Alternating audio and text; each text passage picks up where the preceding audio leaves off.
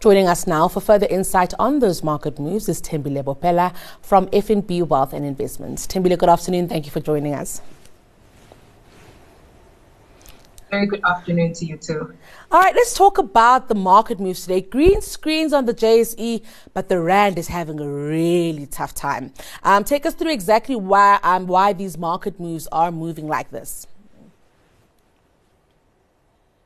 Yeah, so, the market, the JSE was off to a positive start this morning. And, although we did some pressure in the resources space, and really, I think sentiment is being driven right now mostly on the back of, the expectations for US CPI numbers, which are out tomorrow. And I think, with the recent jobs numbers that came out, and surprised quite strongly to the upside. I think the market is quite concerned that, perhaps the inflation numbers might not come through as positive as is being expected right now. The market is expecting a decline in inflation, and comments from the Fed chair last week were quite supportive of that. This disinflation process, which is essentially is a slowdown in the rate of change of consumer prices.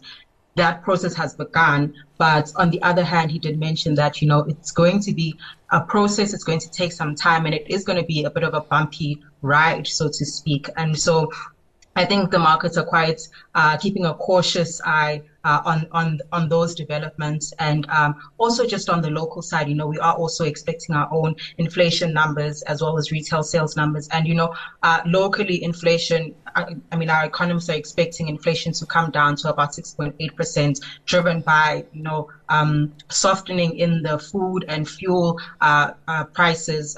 We saw petrol, for instance, come down quite meaningfully in January. So that should have an impact on, price changes locally as well. And so we've seen some of that come through to currency markets. As you mentioned, the Rand quite under pressure, generally in even amongst other emerging market currencies. It's literally down at the bottom. I think the second worst underperforming emerging market currency year to date.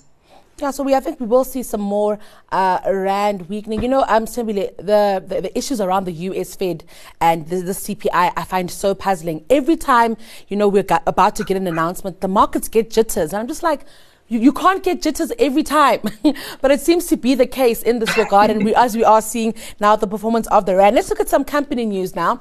Italtale's come out. They're basically saying they're seeing a decline in earnings. Expected, Thembile. I have a friend who's got a construction business, and he says there's just no business. People just aren't renovating anything. And so as consumers continue to feel the pinch, a company like Italtale will continue to see these declines.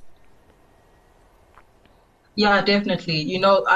They reported revenue was marginally higher, 3%, which is positive. But they did say, trading profits is under pressure. I think down about 8% year on year. And really, it is, that pressure on the bottom line.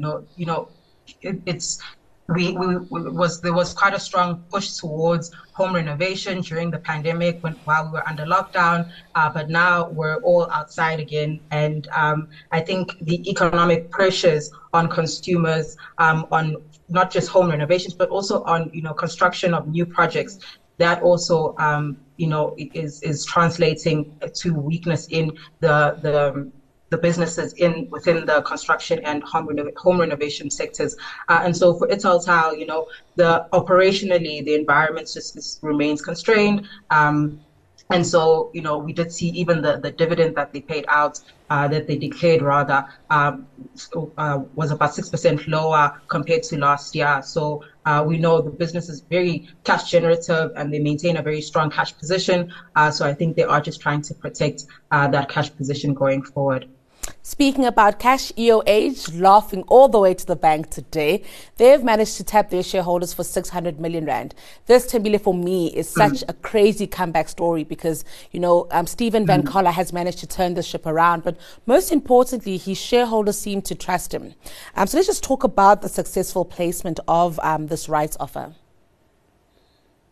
Yeah, so I think, as you mentioned, it really does speak to the sort of the confidence from the market. We know EOH has been on this very long and very treacherous journey towards a recovery. And so I think the oversubscription of this rights offer really is testament to, kind of the shareholders wanting the story to the business rather to see this transformation strategy really materialize into more positive fundamentals going forward. So it was quite positive. All right, before I let you go, Anglo American Platts also coming up with a small update today. Lower volumes, and they're expecting to see their earnings fall by 52%. What was the cause, Stembile, of those volumes declining? So they did mention that, they realized lower PGM sales volumes during, this period compared to last year when they benefited quite strongly from, higher refined production. And this is all despite, a 2% currency tailwind that they realized during the period. But they also mentioned, inflationary cost pressures, which is something that we've seen across the miners. We've got, some further updates from the likes of Pan African and South 32 later this week as well. And so it's going to be interesting to see how they've also fared. But, those cost pressures definitely have come through and have negatively impacted the bottom lines for these large cap players. All right, Stembile, your stock pick for the day, the week, the month, the year. What are you banking on right now? So not so much a stock per se, but rather a basket of stocks. Okay. I mean, if we remember, over the past couple of years, FNB launched a series of exchange traded notes or ETNs, a very low cost investment option, which gives investors, exposure to international brands or even ESG sectors that local investors can gain exposure to in either local or foreign currency. And so I'm quite keen on the clean energy space and, the long-term fundamentals in that place. So my stock pick, or rather sector pick, is the FNB Clean Energy ETN, which tracks the iShares Global Clean Energy ETF, and that gives investors exposure to, quite a broad list of stocks within the solar energy space, wind energy spaces, as well as hydrogen, which, is not really spoken about much these days, but it's still quite an important, I think, energy production vehicle for, future clean energy. All right, well, Stembile, an absolute pleasure catching up with you today. That was Stembile Bopela. She is from FNB Wealth and Investments.